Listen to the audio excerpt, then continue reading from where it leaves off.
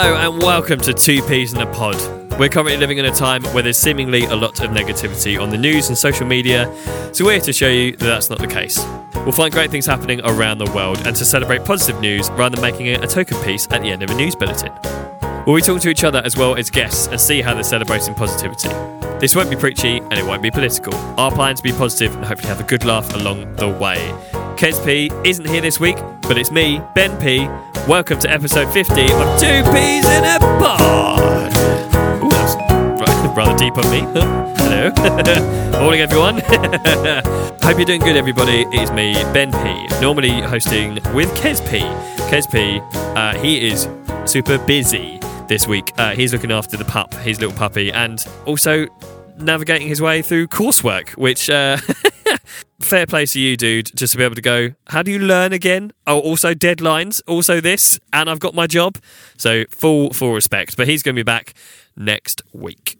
It's just me on my own again. Hello, everybody. Hope you're doing well. How's your week been? Mine has been pretty good. So where are we at? We are on the recording on the 5th of April. Now, I mentioned obviously that I had last week that I had my birthday, which is really good. And I decided for a little bit of a present to myself, I was going to get myself a little something. This is something that I've been wanting to get for a long, long time. This little thing is a Nintendo Switch. Now, so a lot of you are going to kind of go, oh, dude, that's really sad. That's a bit nerdy. But I've been looking forward to getting myself a Nintendo Switch since it came out, basically. And so, yeah, I've got myself a Zelda game. I've got myself a Mario game. I've got Mario Kart. And I'm just having the best time. My inner child is like, woohoo! My outer child is actually my outer adult. It's a bit like, oh no, just thinking about the financial side of things. So, but yeah, so that's been good. Happy Easter, everybody. We were recording on Bank Holiday Monday as well. I hope everybody's Easters have been okay. So we did a bit of just a nice chilled one. We had like a lovely little vegan-y style roast on Good Friday. And on Easter Sunday, we went round to my partner Michelle's family's place in the garden, now that we're able to do that. That was really nice. The weather was really lovely. We're really blessed with that. And yeah, just gave people a chance across the board, I think, just to, I suppose, yeah, just see family, you know what I mean? And to be able to mingle in these sort of outdoor spaces and things, and I think I've definitely seen a lot of positivity through that as well. So that's really cool. So that was a really sort of grateful little weekend, and yeah, so that's kind of that's where things have been. So I think without further ado, we should let you know who we've got this week. It's a bit of an interesting one. Now, normally we get someone that we don't know. This is somebody that I do know, but most of you guys I think may not know, or maybe not know well.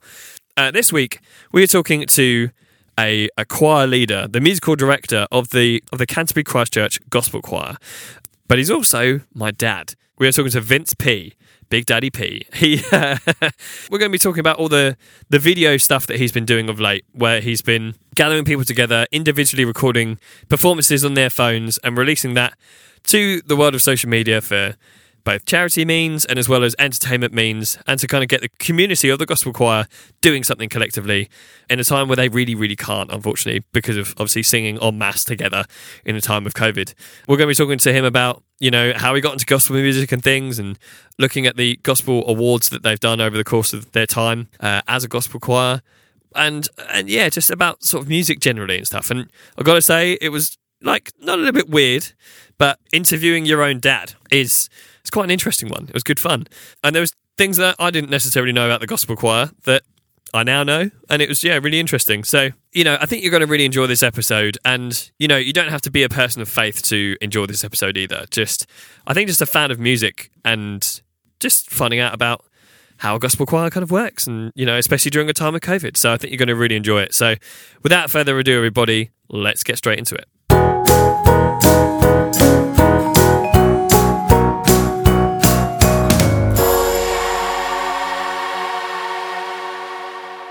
So, this week we are talking to musical director of the Canterbury Christchurch Gospel Choir, as well as the choir leader and musician. He's also my dad. Please show your love this week for my dad, Vince Pilo. Dad, welcome to the show. Thank you very much, Ben. It's been a pleasure listening to you over the last, 11 odd months since you started doing this. Yeah. And and it's just driving people with a bit of positivity, which is one of the things that I try and do as well with what I'm doing. So, yeah, it's a pleasure to be here. No, cool. Yeah, and as you can probably guess, Kez isn't here this week, but he does send his love. Oh, Kez, what a diamond Kez is. Yeah. He absolutely is. In the rough, maybe, should I say that? I don't know. But yeah, he knows what I mean. Yeah, Kez will explain that when he's back next week. Yeah. Nice. So firstly, why don't you tell everybody how you got involved in the gospel world and the gospel choir in the first place? It starts a long time ago, to be honest. I grew up in South London. I grew up in a very, very staid Catholic family. So going to church every Sunday. And it was very old-fashioned and dour and very sort of like solemn hymns and things like that. And when I was about 17, 18, there was a group that started in one of the newer churches at the time, anyway. Yeah. Where they had a rock band. Right. Okay. And I wasn't. I mean, I'm a guitarist, as you know, obviously. Mm-hmm. But at the time, I wasn't even playing guitar. It was just the fact that I appreciated music. And one of the things that actually sort of keeps me alive, keeps me going, is music. And this group was sort of for their time were quite out there. I mean, they were just a bunch of local guys. I think it was about three guys, 2 girls. Yeah. And they had a full-on sort of 5-set band with, all on mics and all singing sort of kind of close harmony stuff but with a real rocky feel to it. So, you just felt enlivened by listening to it. And I thought, this is a different thing for church and not something that I'd experienced at all. Yeah. And then sort of when I got a bit older, I started, spreading out a little bit further. And like I say, it was in South London, so Brixton was, a 10-minute bus ride. And obviously, with in the 70s, as it was 70s, 80s, there was quite a vibrant Afro-Caribbean community in Brixton. And in Brixton Market, it was like an open street market that was just underneath the railway bridges type of thing. And there was always 2 old guys that used to sell records. And there was one guy who was at the beginning of the market who used to sell records that were all sort of like calypso and that kind of stuff, the Caribbean feel. But I mean, it wasn't pre-reggae or anything, but it was it was more for the older folks. So it was to make them feel at home, that kind of music. Yeah. But up the other end, there was a guy that always used to play church music. On his records and sell church music. So I started picking up some of those and getting into the whole vibe of the Black American gospel. And it was always a thing for me that no matter what, if I saw a gospel choir on the TV, which was very rare in those days, I'd get quite excited because that kind of music really grabbed me. And I got to know a few people in the scene at the time, like the London Community Gospel Choir, which is the premier gospel choir in the UK. Yeah. I met them their original lineup. I met some of them in about 1982 when they were first starting, and just sort of just followed them a little bit. They'd every now and then they'd pop up on TV and things like that, and they go, "Yeah, I met him," that kind of stuff. Yeah. As you do when you meet somebody and you think, "Oh yeah, I know him." and then it all kind of went quiet for a bit, and I went through my music career of doing various stuff. I carried on doing stuff at my own church, and then me and my next door neighbour started a band, and we just started, just a rock band, and we kept that going for about 20. I think it's 25 years this year. Bizarrely, scary for you, isn't it? Yeah. Remember that first gig? Yeah. But then, and I used to work up in London, and playing in the band was a way of releasing a bit of stress of working in the city. It was I could come around and bash out on a guitar, and then I got made redundant from that job and started working at Canterbury Christ Church University. And one day, an email came round from a student.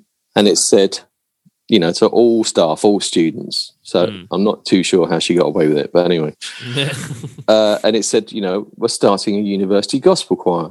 So I joined, and I was the only member of staff. So it was quite weird because I was in my 40s, and these are all like 18, 19-year-olds that were giving it large.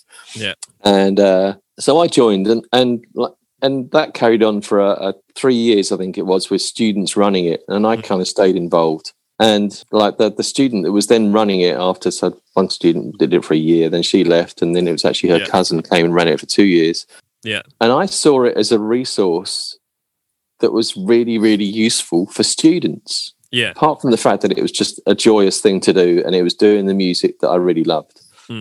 It was a really good resource for students. And I thought, if it's going to be run by students, it's always going to be changing.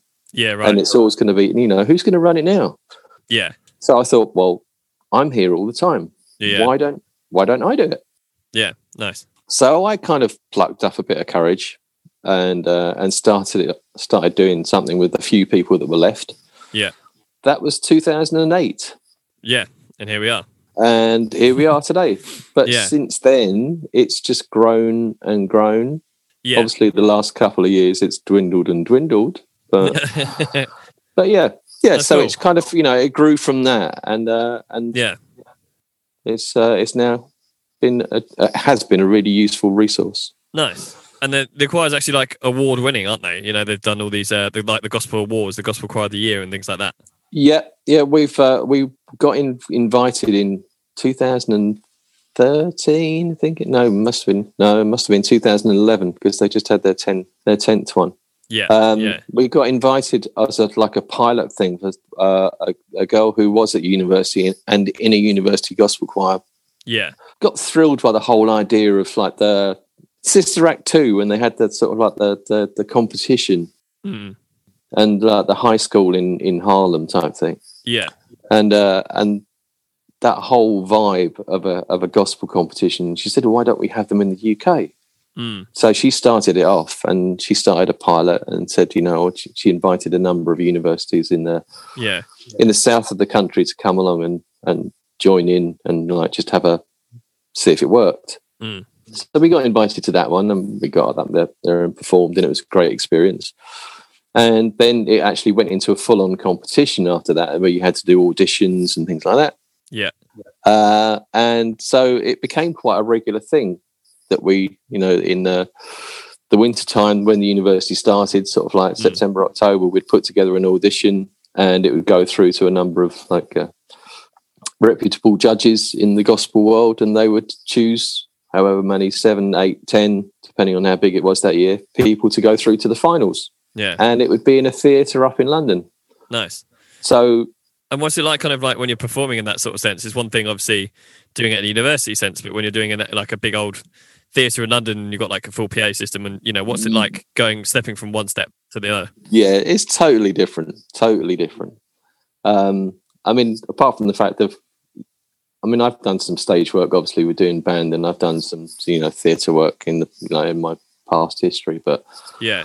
But for some of the students that were just literally, that were coming along to sing, and all of a sudden you're standing on a stage and you've got a full rack of theatre lights pointing at you, and you can't really see the audience. Yeah. And like you walk out onto the stage, and it's like, it's like somebody's like lifted the sun in Scandinavia after a long winter, and it's like you cannot see a thing. It's like you do the sort of like the thing that you see in the movies of people walking out onto a stage and the hand goes up over the eyes. It's like, oh, it's so bright.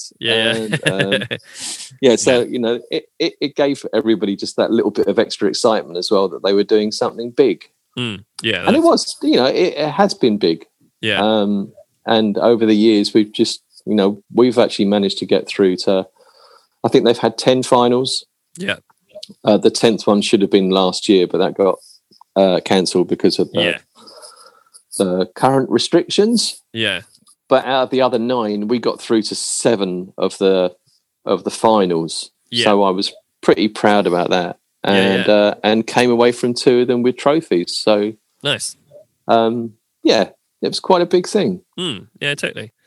And like I say, what's it been like? Obviously, where you've done every year, you've got obviously students coming in, brand new students coming in, some students leaving and things, and got like that to kind of figure out and who's going to fit where, all that sort of side of things. That's your musical directing. And what's it like with 2020 when it's been full of COVID restrictions, and what sort of trials and tribulations have you had to overcome over the course of this year? The big thing really, and I've been trying to keep in touch with as many students as I can. And I'll be honest with you, that doing it in person for me is actually quite easy, because I can talk the hind legs off the donkey. Sure. Which is probably a politer way of saying what I was going to say. But, I can talk, and sometimes I actually have to get told to shut up and get on with it. Sure, Not doing it in person is really difficult for me. Yeah. I suppose you don't have that kind of personableness, like of, not talking to like the group, you're speaking to people on email and that sort of thing, I guess. Yeah. And, when things did go belly up in March last year, we had our last rehearsal the week before lockdown, so whatever it was, about the 16th or something like that of March last year. Yeah. And I said, look, I'll get in touch. We'll see what we can do and how we can do. Yeah. And I left it for about, obviously, because I think everybody was in a state of shock, including myself. Sure, yeah. I left it till probably maybe mid-May. Yeah. And I said, does anybody fancy doing this online?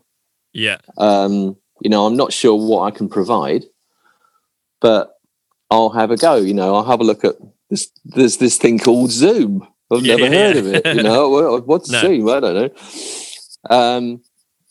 And I said, well, we'll have a go. And then my son Jack, who's obviously your brother, said, well, why don't we try and use Facebook live stream? Yeah. So, and I did that, and it was just weird on the basis that when you do live stream, you're talking to a screen and having no verbal responses from people. Every now and then you get a heart fly up the screen, which is nice, or a thumbs up, and it just disappears. Yeah. But it's the fact of not having that call and response where you can, which is quite integral to gospel, definitely. Yeah, but it is. But you can talk to people and you get something back, or if you say something funny, they laugh. Yeah. It would be like doing a whole comedy routine. Yeah. Well, this is it. We've had a few comedians now on the show, and they've all said like they've done Zoom gigs, and there's been that kind of like, it's not the same, but it's something, and there's no kind of, you tell a joke, people laugh. Like you say, there'd be the occasional heart that comes up or something.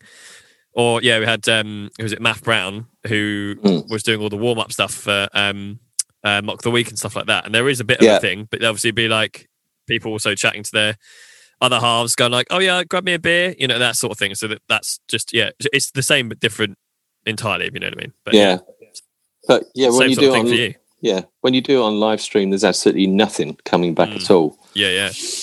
But it worked. It worked in the sense that it gave the students something that they were really missing. Yeah. And it was just the fact of, that obviously they weren't singing with people, but they were still singing. Yeah. And after that, because it was beginning to fall a little bit flat, then so I did the tuition thing on live stream. Yeah. And then we'd go on to a Zoom call afterwards, but not sing, because obviously you can't sing on Zoom, not unless you can introduce a 1.5 delay in your own head. So we just have a chat, and just, find out how everybody was. Nice. Find out if I was making any mistakes, things like that, or things that I could do better. Yeah. And one of the things that came out of it was the fact, I've always known it, sure, but one of the things that came out of it was the fact that people were saying, I really miss the fellowship side of it. Sure, yeah. And I mean, not necessarily in a religious way, because, there's quite a number of people that join a gospel choir that have got absolutely no faith at all, because it's not a faith-driven choir in that sense. It's, if you would like to join it, then, it's open to you. Yeah. If they get something faith-based from it, then as a Christian myself, if somebody actually says, do you know what, I'm actually getting something really deep and meaningful from this, then as a Christian, I've probably done my job. Yeah. But the main thing for me really is the fact that I'm bringing people together. Yeah. And that's the thing that they actually were really missing, was the fellowship side of it. Is the coming together for an evening for a couple of hours. Yeah. And having time with people that, as students that weren't necessarily on their courses or anything like that. Yeah. People they didn't know apart from a gospel choir. So then they would look forward to seeing each other every Wednesday evening. Yeah. And spending time together and sharing a common interest. Yeah. And that's the thing, is that, that's the one thing that I've always taken away from the gigs that you guys have done, is that, there are people who turn up to watch the gigs as well. There's, whether it's in the chapel within the Christchurch University or wherever it may be, it's like there are people of, varying faiths or no faiths at all. But, it's always been like a spiritually moving thing. And you can be spiritually moved by music, just the music alone. Do you know what I mean? Like, it doesn't have to be faith-based. And, definitely. And I think obviously gospel music is a really good way of doing that you can definitely emote and feel something. And obviously being part of that choir is then, you're then being moved spiritually by that. And I think that's sort of a little bit of a different thing there, Yeah, I mean, it does draw, the whole gospel genre does draw, the whole thing does draw on emotion. Yeah. And, and I've got to say this, Ben, because, it's obviously you're talking to me about sort of the positivity side of things, but the negative side of gospel music obviously is where it stems from. Yeah. And it stems from sort of like the atrocities of the slave trade. Yeah. And, originally a lot of the gospel songs and things like that aren't anything, even though they may be worded as religious songs. Yeah. They were actually about sending messages. Right. That the slave owners wouldn't understand, and they would be able to pass messages through song when they were singing in the fields and things like that. Right. Yeah. And, there are various stories like that. And there's a famous gospel song that was done called Wade in the Water. Yeah. Yeah. Which obviously, you listen to the whole song and it's got lots of different references to things like the Israelites crossing the Red Sea. Yeah. So they're like wading in the water. There's also a message in there that says that if you are going to escape, walk in the streams and the rivers, because then the dogs can't trace you. Right. Wow. So, there's all that. There's lots of sort of like, there's sub stories and things like that about what's written into gospel songs. But a lot of it really was about the atrocities and everything, and the whole sorrowful life that these people were treated and the way they were treated. Yeah. But all of that emotion and passion comes out in the chording of the music, which obviously stems originally from African tribal music. Yeah. And then sort of like obviously, the deep South American, and then you got it just kind of evolved and the whole way through jazz, blues, and all that kind of. The whole thing stems from the same kind of place. Yeah. But it really does draw on emotions, and that's what makes you feel. It makes me feel elated. Yeah. When I hear it, it's a very uplifting sound. Yeah, definitely. So so it's sort of like it's a mixture of all of those things but one of the big things for me really that I've noticed was the fellowship. So it was able to provide that during these pandemic times, to still create some kind of fellowship. Yeah.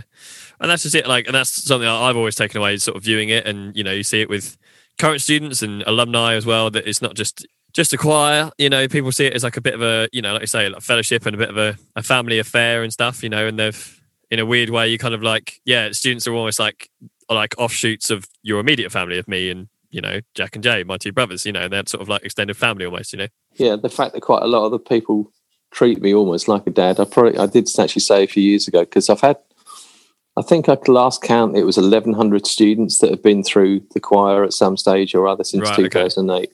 Yeah. It's like having 1,100 kids. Yeah. Because they all kind of, when they do see me or, greet me or send me messages or anything, they are very kind of fatherly messages, which is great. And it's, nice. That gives me a real sense of pride. Yeah, definitely. That I've been able to, be a part of those people's lives. And, they all keep in, well, not all of them, but a good number of them do keep in touch with me on social media now. And I Nice. find out about their lives, how they've, moved on and married and kids and all that kind of stuff. So. Yeah. Nice. And then, obviously one of the things that you've been doing over the time of, COVID and restrictions and that sort of thing is you've been doing these online videos and stuff, which, talking about things being a family affair. This is something that that I've been doing the mixing for. And then Jack, my little brother, obviously your son, has been looking after the video side of things. And, what's that been like, sort of like doing the videos and things? And, obviously you've been doing a lot of positive things with those videos, so raising money for charity and all that sort of thing. And, they've always come out amazing, but what's that been like for you? I'll be honest, it's tough. Sure. It's tough because normally, like when I'm teaching stuff in person, you bounce around between. I've got all of the parts in my head. Yeah. Okay. And so it's in order to do that. I mean, I'm sure that loads of people have seen these videos online that various choirs have done. Yeah. Of the multi-screen videos with different faces on. Yeah. And but it takes a lot of work, as you know. Yeah. A lot of logistical stuff behind the scenes that you wouldn't necessarily, as a watcher of the video, realise is happening. It's the fact that the only way you can actually do it is to have a backing track and a guide track for the voices. Yeah. To get everybody to actually sync together. So you have to record somebody's voice for them to sing along to. Yeah. Sadly, that's been me because, because I've not been able to get anybody else around and of course, and to share tracks and things like that. So the last few times it's been me, which, like I say, when you're bouncing around and you've got all of these different parts in your head, when it comes to sort of saying, right, okay, I'm going to record the alto part. Yeah. And then you realise halfway through that you've been recording it and you've switched into the tenor part because it's just something that's happens unnaturally in your head. Yeah. So then you have to go back and do it again. Yeah. And take 24. Yeah. And I did get a bit annoyed with myself the other night when we were doing the latest one, just because it's a song that I've been doing for years and years and years, and it just kept bouncing around, and I just couldn't get it right. So there was very nearly a broken set of headphones, and so I had to walk away and calm down, and then. Nice. But there's a lot of work goes into it. But I think people have actually found it. They've had a focus of something to do.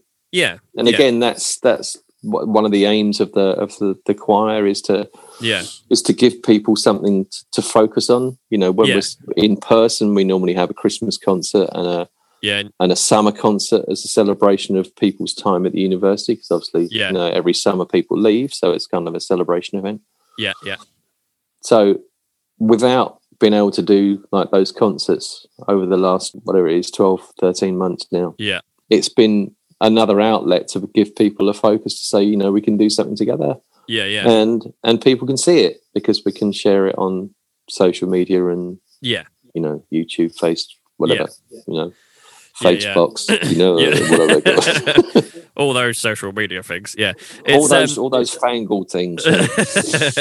Yeah, I mean, it's been obviously really interesting from my point of view, from an audio point of view. I had someone literally messaging about it today, actually. A guy that I follow on Instagram who does these amazing images. He takes like a film, for example, and does like a brand new like artwork for a poster, or he'll take an album and do the same thing. And I shared the latest video that we had on our stories, and he was just like, "That's really wicked. That's properly like, how have you gone about that?" And I was saying, "Oh yeah, everyone sends all their videos individually. I get those videos, I then mix it, I then send it back to get it synced with the video." And they were like, "Oh, well, they used microphones and properly do that sort of thing, right?" I was like, "Oh no, that's from an iPhone or an Android phone or whatever." They were like, "Mate, that's really other phones cool. are available. Other phones are available." Yeah. But and he was just sort of saying like he just couldn't believe that like that kind of quality was happening from there. I was like, well, to be honest, it kind of phones are obviously ideal for voice to a point. Obviously, it's not as crisp and clear as a proper condenser microphone or something, vocal microphone or choir microphone, but it does the job. And obviously the quality of the singing is the thing that sort of there's old recordings out there that maybe aren't as high quality, but the singing and the performance is the thing that makes it, so that's always been the thing for mixing it for me. The nice thing about it, I mean, we've done audio recordings, and you've done some for me in the past where it's literally somebody's asked for an audio recording. Yeah.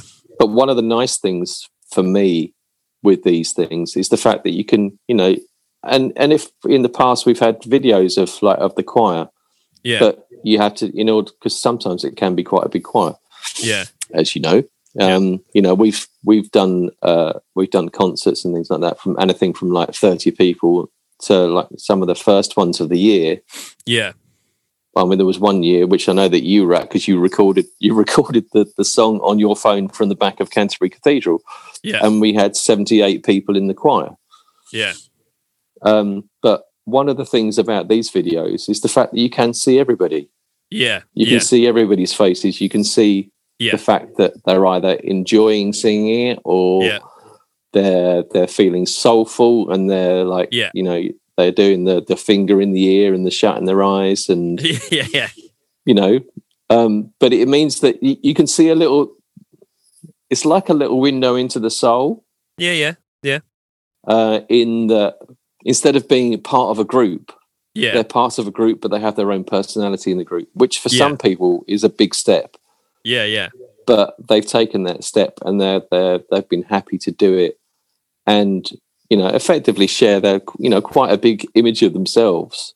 Yeah, which normally they would be just sort of like melded into the choir scene and just be a face amongst a throng.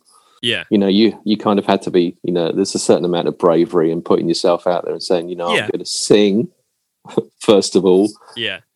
And I'm going to put my face in a moving image onto the internet for people to see. Yeah. So, but it has been nice for me to be able to see people. Yeah. Yeah. And obviously, like, we've been talking about it, I look after the audio for the video. Jack, my little brother, he looks after the video and stuff like that. But it's not just like the videos and stuff. Obviously, the choir's been a bit of a family affair where Jack's been playing the bass since, the beginning, I'd say. I think, certainly since 2008. I try and, certainly when I was cutting my teeth as a sound engineer, that was a lot of the gigs I was mixing for you and stuff. And I've done a few gigs since and things, which has been a real... Very grateful, by the way. No. It's a real kind of, to get choir stuff mixed right from a live sound point of view. It's one thing if you've got like one guy on an acoustic guitar, or the microphones are really close, so it makes it a little bit easier. But suddenly when you've got like a really live band over there, and you've got really like a choir that needs to stand on top of that, and you want that without feeding back, that's a whole different, kettle of fish. But and then but yeah, and then that kind of really came in handy when I was mixing a Bulgarian choir at a festival 2 years ago.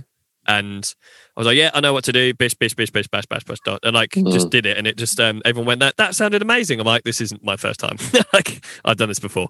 But then, so, and obviously now mum's singing in the choir as well. And so what, like for you on more of a personal level, having it as a bit of a family affair from the immediate side of things? It has its problems sometimes, because obviously in the sense that when we go to rehearsals on a Wednesday night, apart from the fact it's a bit of a logistical thing, because so meeting together on a Wednesday night, that's it was 3 cars going into the same place, and then driving home, and so you get home about 10 o'clock at night or whatever, and then you'd sit down and you'd kind of debrief.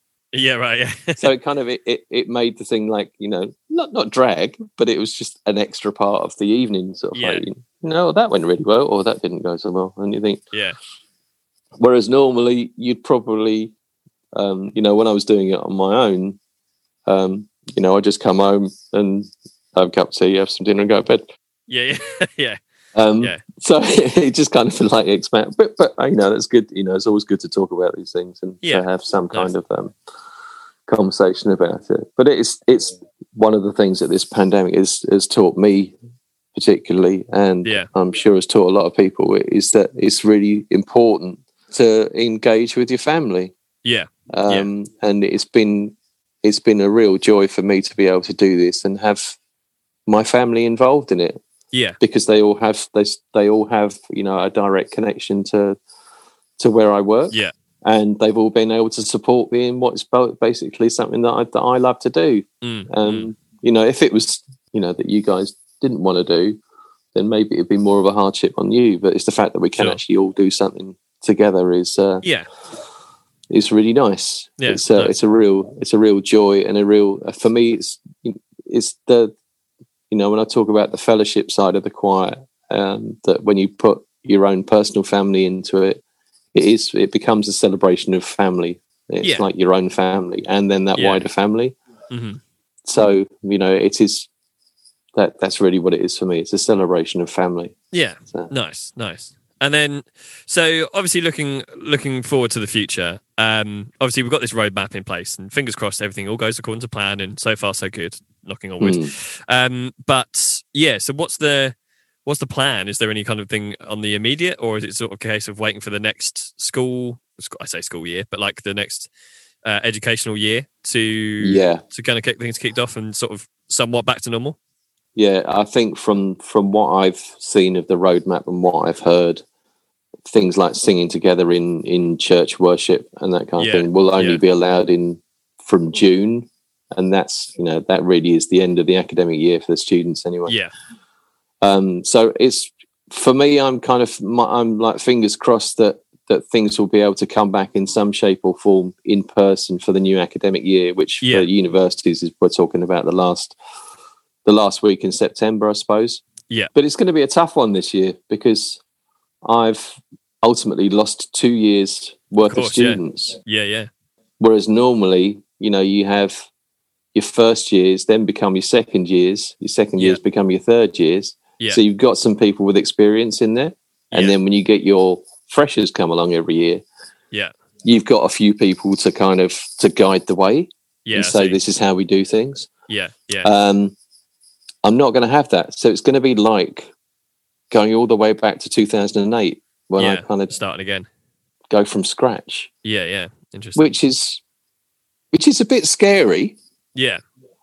But I think in some ways it's probably a little bit exciting as well. Sort of mixing things up for the more positive reasons, I suppose, Well, it's just the fact that, that maybe I can, like you say, just mix things up a little bit and maybe do some things that I've not done before, because you do tend to get dragged along with a crowd type of thing.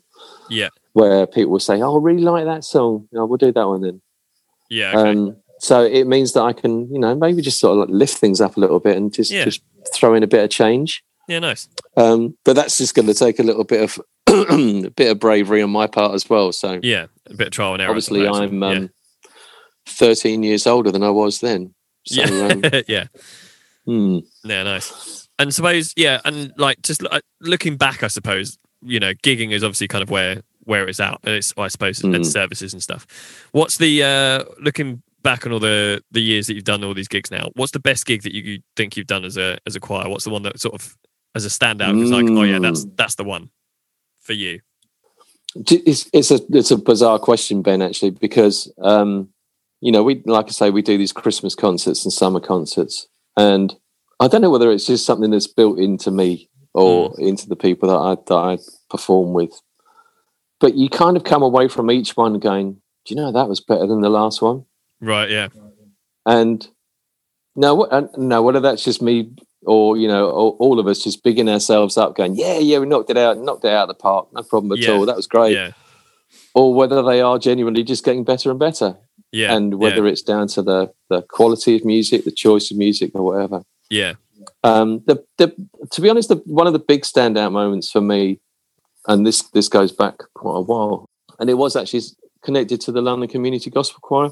Yeah. And it was their 30th anniversary. It must have been 10 years ago because they're now advertising their 40th anniversary. Yeah. Okay. I can do maths. It's quite good as an accountant. They had a big celebration concert in Festival Hall. But it was a choir festival as well. So we got the opportunity to sing on the South Bank. Yeah. And so we had to put up various little, I say gazebos, they were more than gazebos. Yeah. Along the South Bank. And there was hordes and hordes of people. And had some, we did some, some pretty fantastic performances there. But then in the evening, we went into the festival hall, and basically, apart from an invited audience, everybody that was in the audience was from a gospel choir. Right, yeah. that was connected or affiliated to the London Community Gospel Choir. Yeah. And I think there was something like about 40 gospel choirs in there, plus them on stage. Yeah. And what they did that night was to break the world record for the largest performing gospel choir, because we all sang Right, gotcha. Happy Day with the Guinness Book of Records people there walking around making sure that everybody was actually singing, even though they were singing in C. Right. And they were going around sort of like, well, you had your phone out taking a video, so you weren't really performing, so discount you. Right. But it ended up with, I think, the actual people that they ticked off, the original one record was something like about 600 and something. And on that night, it was over 1,400 people performing Oh Happy Day. Nice. And I was actually on stage because all the choir leaders were invited down onto the stage. Oh, cool. So it's kind of the reverse of what we were talking about earlier on, of going out and looking at a dark theatre and spotlights. Yeah. They had all the house lights up. Yeah. I was on stage and there was all people in the audience in their gospel robes and things like that. Yeah, nice. And you could see the little groups of different colours of robes and uniforms and things like that. Yeah. And they were from all over Europe as well. So, and it was just an absolute joy. And, nice. I felt probably the word would be high. Yeah. It was just a huge, huge high. Yeah, I bet. And just seeing that whole celebration of what that kind of music does and what it does to people, and seeing so many people enjoying themselves, and it was celebration, total celebration. Nice. And that's really what I'm looking forward to be able to doing properly again. Yeah. But with the image that something has been able to happen, even though we've not been together. So yeah, I mean, like even purely from a, I suppose if you want to call it a punter, or as mixing and stuff like that. The ones that always sort of get to me is when you do your cathedral gigs, where it's the candlelight concerts around Christmas time. And you get a sense of like spectacular. Yeah, so you're in Canterbury Cathedral, which has got this, monolith of history behind it, and then they switch all the lights off and all the candles are put on, and you get this sense of like, oh, this is what it would have been like 400 years ago or something like that. Yeah, so you're singing music that definitely wouldn't have been a part of that space 400 years ago. So it's a real kind of like modern versus kind of like a very old school thing and coming together, and the music lends itself to that whole humongous space really nicely. Yeah. So that's definitely a highlight. Yeah, I mean that's being a punter always that's always an emotional night every year for me. Like I say, I mean I was brought up as a Catholic, and I still attend a Catholic church. And then you go to the mother church of the Church of England, and I kind of sometimes feel more at home there. Yeah, and I don't know what it is. There is something that draws me to that building. Yeah, and like you say, when the lights go out, and you think, it was like this for hundreds and hundreds of years. Yeah. But that whole, just that ethereal sound and the way that it, and it's obviously like unamplified, and that's just how it is, yeah. And you could probably explain it to me over, a few hours, but it's the fact that it's in the dark as well. Yeah. It seems to do something to the sound to me. And it's obviously kind of an imaginary thing, but it's just that ethereal thing. It's just the sound. I suppose you're getting a sense. It's a psychoacoustic thing. It's more of a like you can't necessarily see the roof as well, No. So you get like a more of a sense of. It's one thing when it's like floodlit, but you get a sense of scale of like, oh, these pillars are actually massive. So then you get a sense of like, oh, the reverb in this room is actually going to be more huge, and you're kind of more, I suppose, psychoacoustically aware of the grandness of the space and stuff like that. So yeah.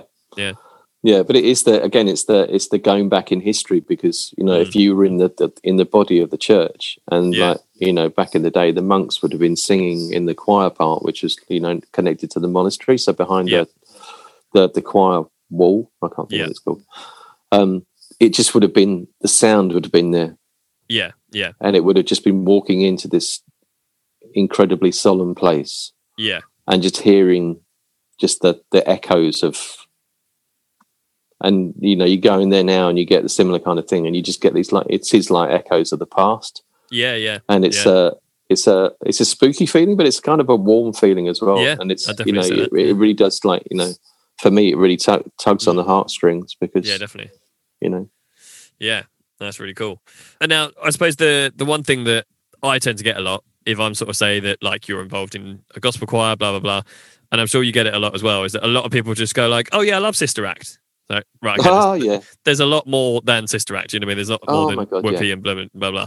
So, would you say that like maybe there's a movie that you'd recommend to someone to sort of go like, right, here's another gospel movie to go and check out, and maybe like a couple of like songs or artists or something for people that maybe want to explore the scene further? Yeah, I mean, to be honest, there's some pretty rubbish films. Sure. That's probably one of the best ones.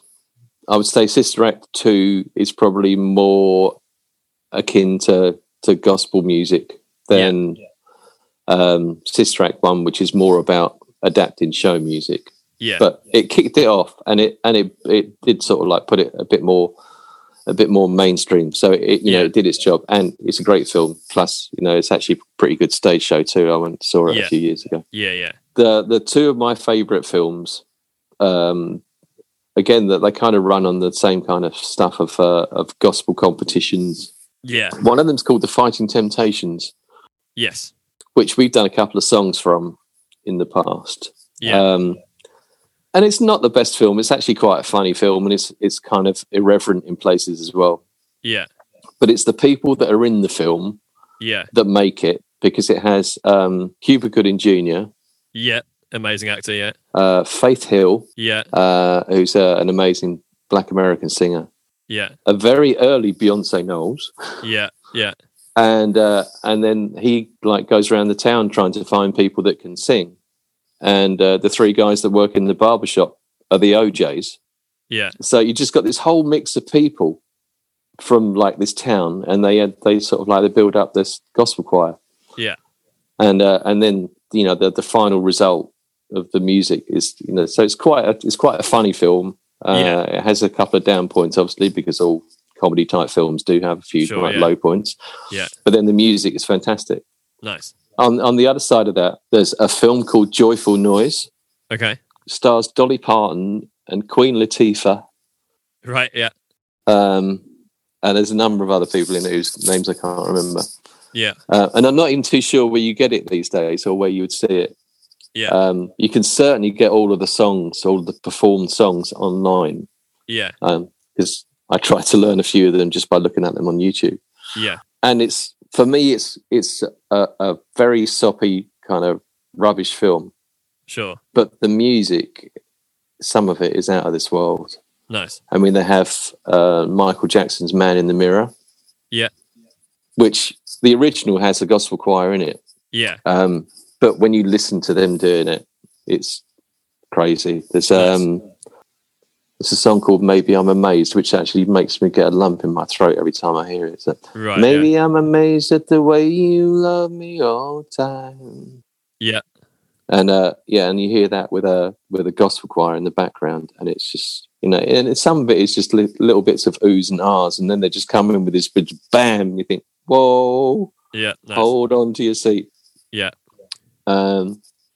There's just a few songs in there, and there's one that really does make me cry, which is called "Fix Me," which is actually an old spiritual song. Yeah, but that's just one of these bits that's just done like one person sitting at a piano, Queen Latifah sitting at the piano just singing. Nice. And yeah, so that's a great music, bad film. Sure. But yeah, the others sort of like but worth checking out. Yeah. But cool. Definitely. And then, maybe like an artist that you would recommend for people to sort of go like, right, if you go and listen to this, their back catalogue is like, you know, just amazing gospel through and through. The person that actually got me, or the artist that I really picked up on when I started doing this in 2008, I would say would be Kirk Franklin. Yeah, okay. And Kirk Franklin is one of these sort of like American gospel artists who basically turned his life around. Right. And has produced some incredible music that is worth listening to. Yeah. Some of the messages in the music, some of them are big production numbers, don't get me wrong. Yeah. You know, it's not as if, you know, this is all just sort of like, this is lovely, sweet music. It's not, you know, he'll have a a 30-piece choir and a 20-piece band, right? And nice. full on, and playing stadiums and things like that. Yeah. But yeah, some of his music is absolutely out of this world. I had the pleasure of going and seeing him at the Copper Pot Stadium in the Olympic Park. Yeah. A few years ago, he did a UK tour. I mean, he did a couple of new songs, but then he doesn't really sing, to be honest. He's more of a hype man. He is definitely a hype man. He talks the music, whereas he gets everybody else to sing it. Yeah. But obviously, he writes all the music. Yeah. And he literally, in the middle of the concert, he said like, enough of this, and he sat down at a piano on the stage and just started playing a load of songs from his back catalogue. Yeah. And hearing everybody in the stadium singing along with it was just incredible. Nice. And then it was literally at the end of the gig, he literally just stood up from the piano and just dropped the mic, said peace out, and it's gone. But cool. Not so good for the sound engineers. We're like, it's a £200 it's mic. not, no, but I've only done it once, Ben, and I did that with a broken microphone just for effect. Yes. Didn't make the right noise though. So. No. But yeah, no, I would say Kirk Franklin. The other one is the other person that I'd recommend probably is Anthony Brown. Yeah. But you really need to get into it if you're going to go down the Anthony Brown route. But nice. Kirk Franklin is. So I suppose the only thing that's left to do is where can people find you? I guess on social media and sort of things to catch up on when you're gigging and all of the videos that you've been up to and anything else you've got going on in the future. Well, I would normally. This is where sort of like that you're the professional social media star and do all your podcasting stuff and everything, and I kind of leave a lot of this to other people. Right. So I would reel off a whole load of addresses for you, but I can say that the best thing for you to do is if you just Google Canterbury Christ Church Gospel Choir and YouTube and all that kind of stuff, that there are plenty of little links out there that will just take you straight through. Yeah, you can't miss it, basically. Recently, we've been wearing black with red stoles. Yeah. Before that, there's t-shirts and jeans. Yeah, that was the thing. Yeah. But yeah, there's plenty of videos online, and hopefully that you're gonna, if you get the opportunity to keep this going, that I can maybe use you to advertise me a little bit on to some of your listeners. Yeah, definitely. But once we get back going, it's going to be a real pleasure to be able to invite people back in. Yeah, nice. To some kind of a space to actually, to feel the vibe. Yeah, definitely. And to be able to perform to them and as you know, not just to them, but with them. Yeah. It is, once you're through that door, there's no way that you're actually just going to sit down and go, oh, that was a nice concert, wasn't it? Yeah. Because I will make you get up and dance. Yeah, definitely. Yeah, and you should come away from our concerts with sore hands because you've been clapping all night. Yeah, nice. Yeah. But yeah, so as soon as it's out there, then I will try and get the word across. But certainly, just look it up, and you can like our Facebook page, and all of our events when they happen will be advertised on there, and you can you'll get your little personal invite type of thing. Yeah, so we'll put the link to like the Facebook page, the Instagram page, and all that sort of thing, and a few YouTube things on our show links and stuff. So fantastic. Those listening can sort of click on the links and sort of discover a bit more. So that's wicked. So yeah, Dad, Vince, thanks so much for joining us on the show. Thank you, son, and thank you for spreading your positivity over the last year. It's been a joy to listen to and makes me feel very proud of what you're doing. So, I know. Well done to you and Kez as well in his absence. Yeah. I'll probably have to get away with the diving in the rough bit at some other stage. But yeah, you're doing a great job. Thank you very much for doing it. And and I'm glad that we've been able to work together over the last year or so. Yeah, definitely. Yeah. And and well, we've always got 1 year birthday coming up for the podcast and stuff. Oh yeah, a couple of weeks. So yeah, long may it continue. So yeah, thank you very much. Fantastic. All right, take care.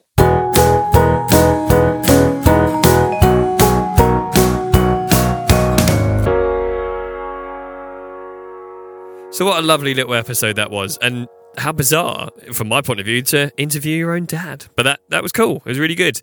And things like, learning about like wade in the water, that actually it's not just a song that you would kind of know, and it's quite a church and faith-based song and a gospel song, but you're actually it's coded messages so people can communicate within the time of slavery and things like that. So that it's inspired me a little bit more to delve into the history of gospel.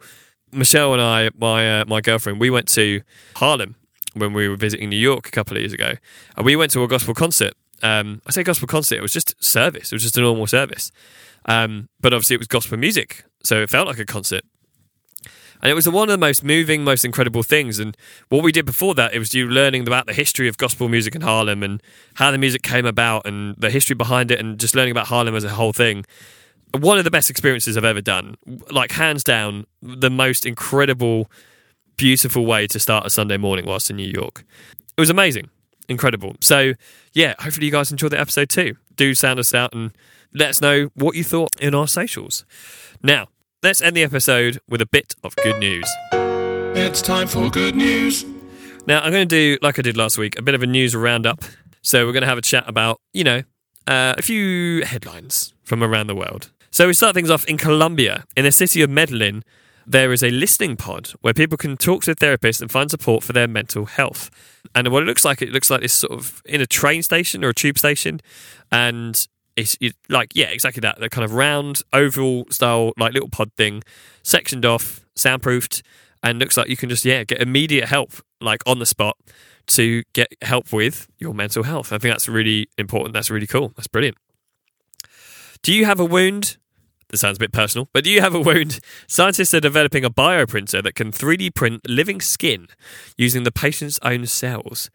Now, that's bonkers to even think that that's even a thing, but potentially revolutionary for people out there sort of who've got quite severe injuries and stuff like that. So that's incredible news. That's really, really cool. A Banksy painting depicting a young boy playing with a superhero nurse doll has raised more than £16 million for an NHS charity being sold at auction.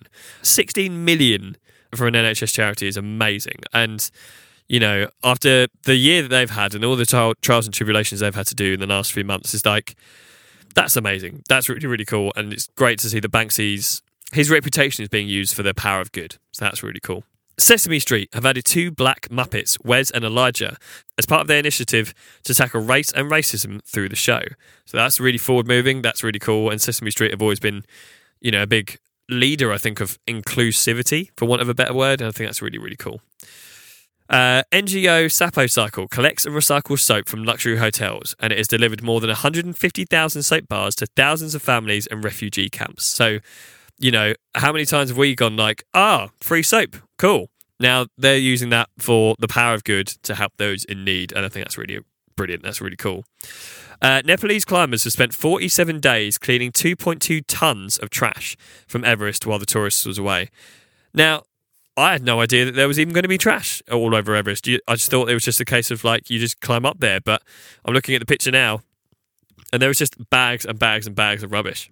Even one of the most prestigious kind of mountains of the world isn't quite safe from whatever plastic or rubbish there is out there. So that's really incredible good news there as well.